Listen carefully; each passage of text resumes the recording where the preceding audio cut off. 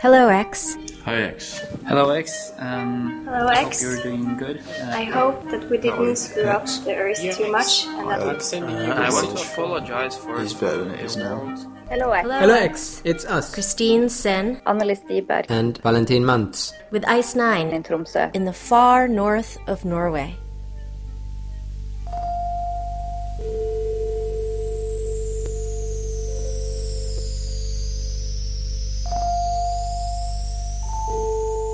In 2068, you, X, will be a woman in her early 20s, living somewhere in the Arctic. In 2018, you exist only in our imagination, and in the imaginations of all our listeners today. Ice Nine has put together a team of scientists and artists to make short stories about you, X. The listeners are invited to contribute and discuss all these stories on the hellox.me website.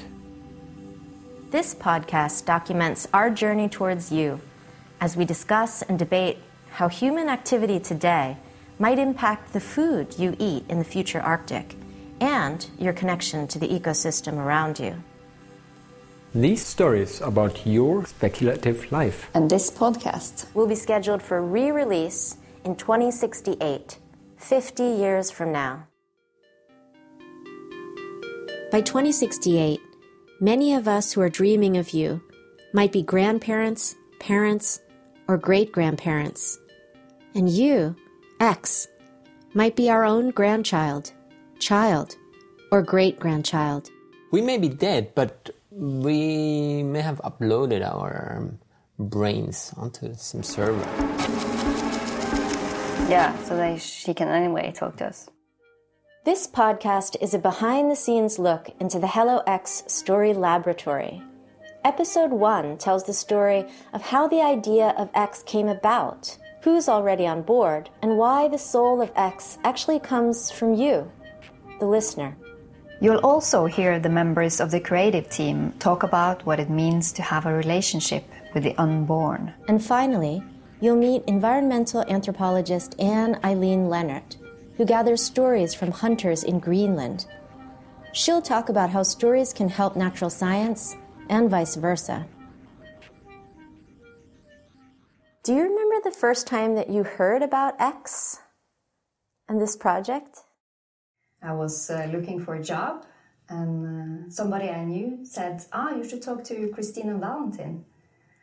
And I wasn't sure what the job was about, but I took contact with you. I went went for a job interview, and you told me about the project.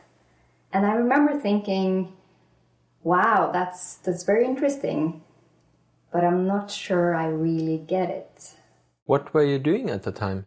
Oh, I had so many different jobs. I was trying to figure out what I wanted to do, so I went to work at a school, I went to work in a shop, and I was filming, editing. I was thinking, okay, where do I fit in? What did you understand about the project at that time? I understood that it was about the future. You wanted people to imagine this young woman living 50 years in the future and make short stories about her and her life. And were you excited about the job, or were you not sure that this was really a good idea? Maybe you were working for crazy people? The thought had crossed my mind that you might be... no, and I'm no. so glad that you weren't scared away by our obviously inadequate definitions of what we were doing, which is probably because we didn't exactly know what we were doing. And I think that that's the good part, or the fun part about this project, is that it's truly an experiment.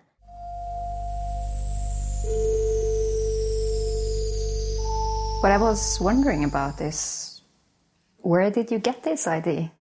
I was in the post-production, towards the end of the post-production of a film called The Act of Killing, which I co-directed, and that had been a whole era in my life, actually, of working in Indonesia, working on the history of a political genocide. I'd spent maybe 13 years, thinking about how to document the imagination, and in particular, how the process of imagining one's life could actually transform a person and perhaps transform a whole community. Then I had the idea that would lead me to you, X, and change the direction of everything I was doing. In 2011, I was by the sea on a tiny barrier island. It's actually fitting that you were born there, X, at least in my dreams. I spent the first 18 summers of my life listening to the waves breaking on that New Jersey beach. My earliest memory is of the rotten egg smell of the salt marsh as we drive over the bridge. I was on the beach, watching a flock of sandpipers chasing the waves. I was thinking all the experiments that I'd done up to that point were about imagining and dramatizing the past. And I thought, hey, what if we imagine the future instead of the past? But how are we going to do this? That's the 64 million kroner question. So this is the thing that happened on the beach. I realized that we're humans, and one of the good things about humans is that we can empathize through stories. If we relate to a character in a story, then we can use that story, and the story has meaning and power for us. So I felt like, okay, we need a person. We need a person to imagine, someone we can dream about, and someone we can talk about. So the idea of coming up with a character who is a complete unknown, that became X. So you're talking about this X person. But who is X? Is she one person? So I chose X because X is the universal unknown in mathematics. And X is also it's the one chromosome that all humans share. In the stories, I think X will take on different names and different identities. So instead of being a single character with a single storyline, she's more like a lightning rod. She attracts the energy of our imaginations, and she channels that into stories. I see X more like a container where you can put in all our wishes and desires and feelings and hopes. And the more people who imagine her, the more people she becomes. So Indonesia and New Jersey are pretty far from Tromsø and the Arctic. Why do this project here? How did you two end up in Tromsø in North Norway? I was really fascinated actually with polar exploration history, and I just wanted to live in the Arctic. Yeah, we took a chance and just came up here. It was more like a dream because it's so fantastically beautiful here. I come from the hills, and I've always been dreaming of being near the sea. Having both the sea and the mountains, that's like the impossible. But it's possible, it exists here, and I love it. I love the trees. I love the björk or the birch trees. And I see them as survivors. They get bent downwards and then they go back upwards again, and that's very inspiring. There's a lot of wilderness here, or what looks like wilderness to a girl from New Jersey. A lot of open space, and it's much bigger than me or anyone, and I really love that about the place. At the same time that it brought with it a lot of questions about what is happening here and how this extremely beautiful, transcendent place is also very much part of the world, in the sense that there's a lot of changes here that have to do with CO2, that have to do with pollution and other things, along with social and political changes. I've been working on political violence, actually, for a long time. And thinking about what we're doing to the planet was a shift for me. And the last piece of the puzzle came together when we decided to focus on the future of food. Well, food links humans to all living things on the planet. And we love food. We love to think about it and grow it and exchange it and cook it. And think about food some more. Right. So, who needs to be involved? Well, the city of Tromsø is on board. And Polaria Science Museum. Sparebank Northern Norway. And the Free Speech Foundation. Who else do we need? We need scientists to anchor our stories in the most cutting-edge research. Right now, this includes hundreds of polar scientists from the High North Research Center for Climate and the Environment and the Nansen Legacy Project, led by the University of Tromsø. We also need artists to help us emotionally connect with X, and cultural institutes like the North Norwegian Art Museum and the Norwegian Arts Council. And we need kids, because they are the potential parents of X, and we think kids should be included in our discussions on the future. And last but not least, we need you. HelloX invites anyone with an internet connection that likes stories and is concerned about the future, food, the Arctic, or the planet, to contribute to the current story cycle through the HelloX.me website. Your ideas will be discussed on this podcast. And they will be mashed up by writers, performers, and musicians in live improvised events, where the audience gets to be part of the show. There are also some exciting new story formats and mediums in the HelloX laboratory, which we'll be talking about right here on the podcast. So, subscribe. Subscribe.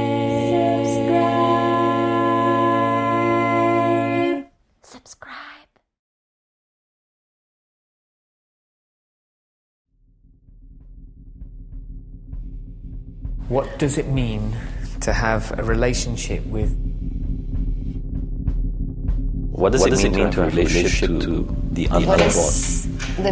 What does it mean to have a relationship? How does it feel for you to? What does it mean for you to have a relationship with the unborn? Future people.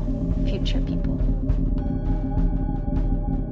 What does it mean to have a relationship with the unborn or future generations?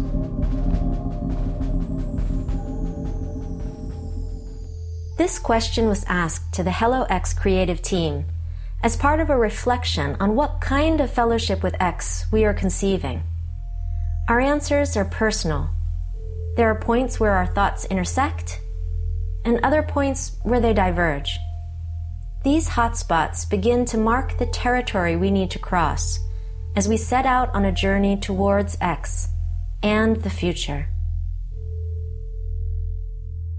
So, how does it feel for you to relate to a life that's not born yet? It feels, now I just think about how it feels, really. Not what does it mean, but it feels. That's Marina Borovaya, who works with photography, marketing, and finance.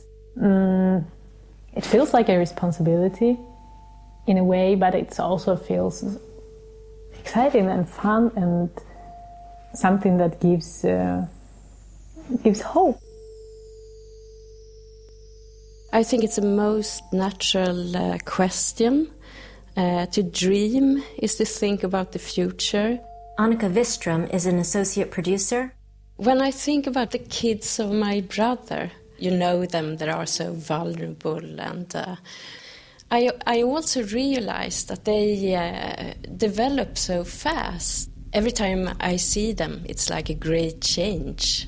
They have come to terms with who they are, and they are finding their way. I tend to need that energy that you get when you try to look on the bright side and see that there are power in the unborn. There is this connectedness that you don't see, but I really feel that we are connected. I want to know what kind of inner thoughts will they have? What kind of ecstatic experience will they have? Feels immaterial because it's in our head. But for us humans, these immaterial things are very important. While at the same time we're standing on the floor and we need to eat food. Within our culture there is an attempt not to die, which, an attempt to freeze the process of time. This is artist and theater director Leo Kay. And I guess to have a relationship with the future is to have a relationship with the process of life and death. Novelist Sigbjørn Skoden. I think it means not to disregard natural resources and to not to disregard that the people are parts of ecosystems. As a person who loves technology and as a person who loves science fiction, you kind of want to be able to predict it. Ismet Bakhtiar is our digital experience designer. The relationship to the unborn will be all about the untapped potential. It is almost like a savior complex as well. It's almost like, you're always expecting this amazing person to just save the world. Even pop culture, there's always a hero.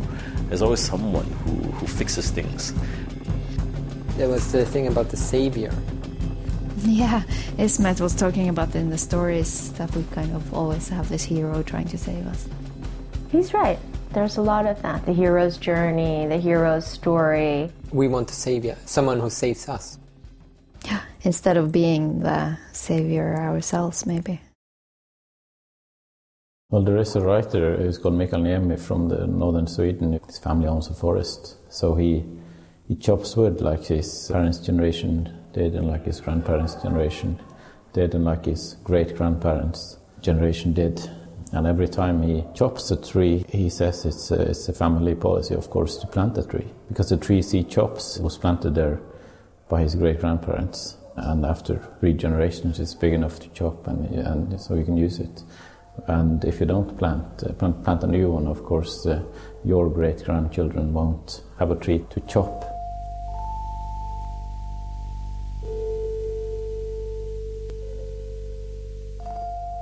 Hello X uses stories to forge new relationships, not only with future humans like X, but also with the shared futures of the estimated 8.7 billion other species with whom we share the Earth.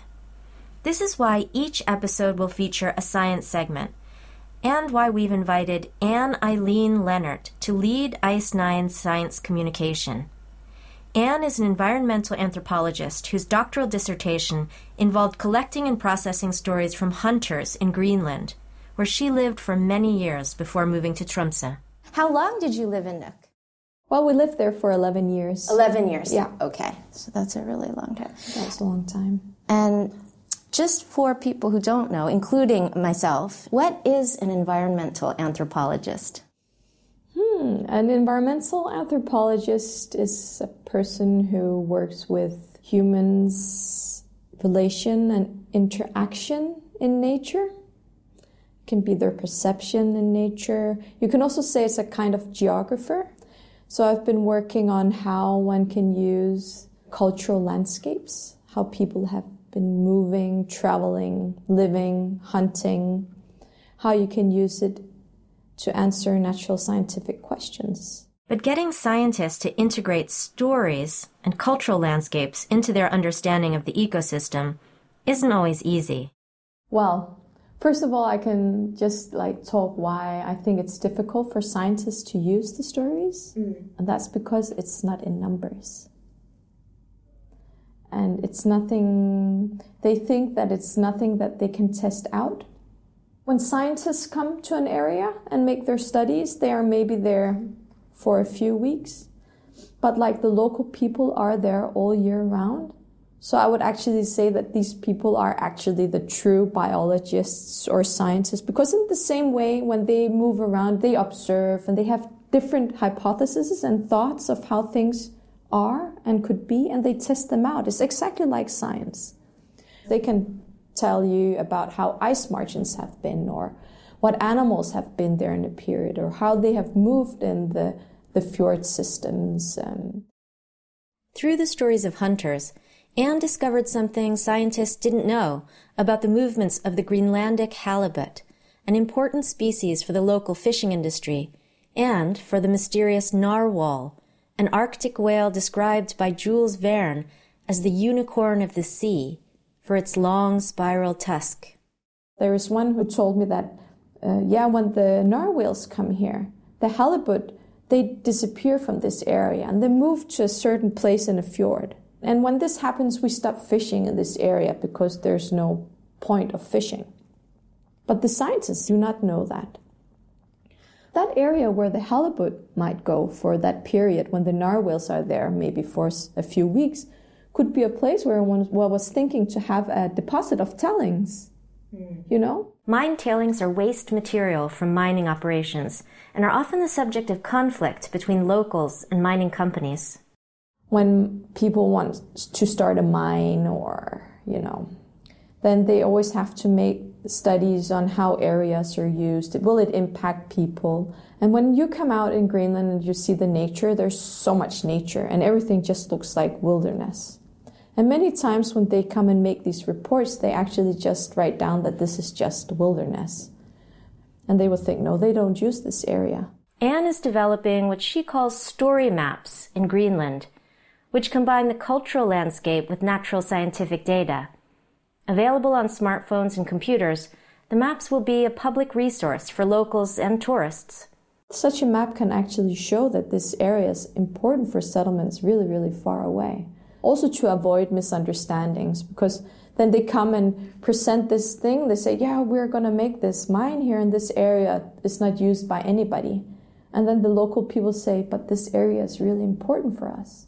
And when such things happen, it's like a really, really bad clash, because then becomes like a lack of trust and understanding. So I hope that it will also be able to avoid these misunderstandings. Anne believes environmental anthropologists like herself can help reduce tension between local communities and industry by making sure they both use maps that include cultural knowledge and stories. She's also a big advocate of citizen science. And it doesn't only have to be the hunters of Greenland. It can also be local fishermen in Norway. They see the changes and what's actually happening. But they don't publish in journals or present at conferences. They tell each other stories. I think stories are really, really important. So when stories are told, you imagine things, like you picture the things that are told. And also that it hits you emotionally.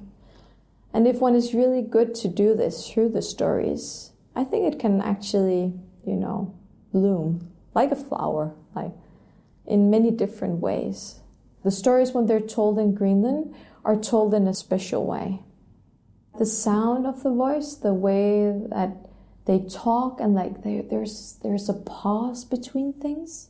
So when they've said something, it's like the person who's telling the story also just has to, digest it or taste what he has told. And then it also gives time for the people listening to also just think things through, like a pause, like a thinking pause or imagination pause.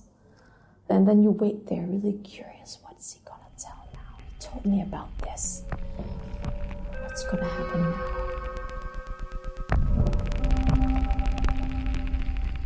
Inuit illat oqartarput imma manna nillummat nerisissaqarluarmallu ammassaat maangartartut kisianni uanga. Some say that Kabylins come here because the sea is cold and because there's so much that they can eat. But I think it's because Mother of the Sea is happy. She's the soul of the sea, and we should watch out for her, because it's her who gives life to our sea and food. This is a story featured in Ada's Adventure Tales, Anne's soon-to-be-released children's book, based on her work with hunters. It's read in Greenlandic by Kunak Leonard. We should remember that we are part of the nature and the sea. Just like us, there are also other animals which feed on cabalin. Cods and seals love them too. We should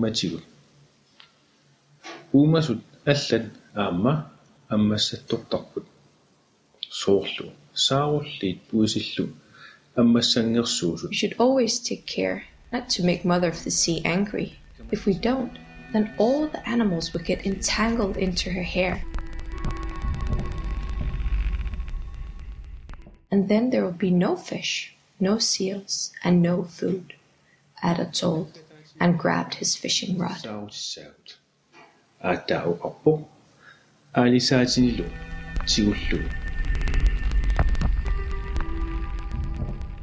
The main character in Anne's book is named Ada, which means grandfather. Based on a number of real people, Ada is a hunter who takes his grandchildren out into the fjord by boat. And the children, they say that it's always exciting traveling with him because he always has a lot of different stories when they sail there. So we follow their trip in the fjord. And then they can come to an area which is called Angmarsevib, which is the place where you dry cabalin.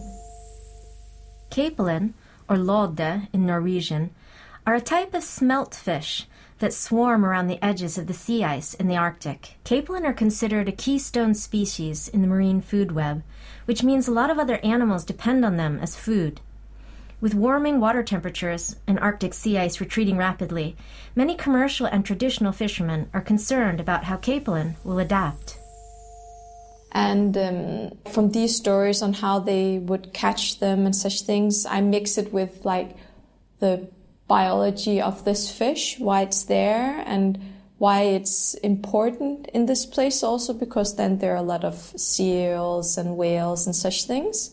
But then I also mix it into the mythology of that the Inuit have of the Mother of the Sea.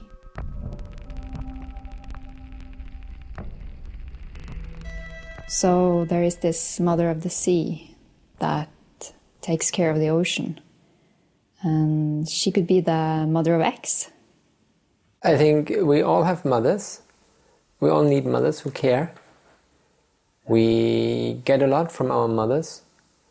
And sometimes we should also think about them, of their needs. And the sea, in a very physical, materialist way, is actually where we all come from. Yeah. All life comes from the sea. And when animals and plants crawled out of the sea, we actually have salt water in our cells. So we carry the sea inside of us. We're 70% water. So this idea that the sea is our mother is literally true. Can you picture her? I can see her hands. What do they look like? What kind of hands does she have? She may have big hands. Can you see her face? I think she has a big smile. I see her sad. You see her sad? I see her as enormous.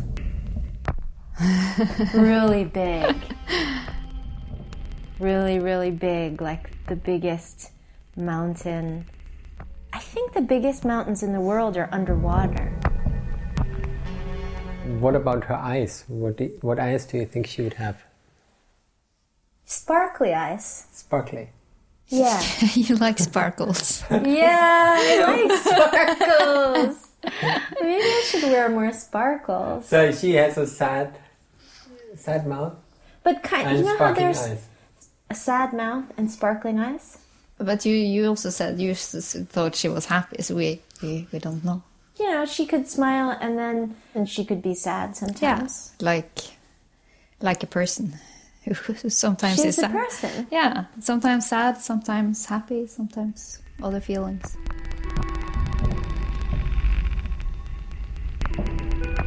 So that's it for episode 1. Remember, HelloX is a live story experiment where you can add your vision of the future to this season's X stories.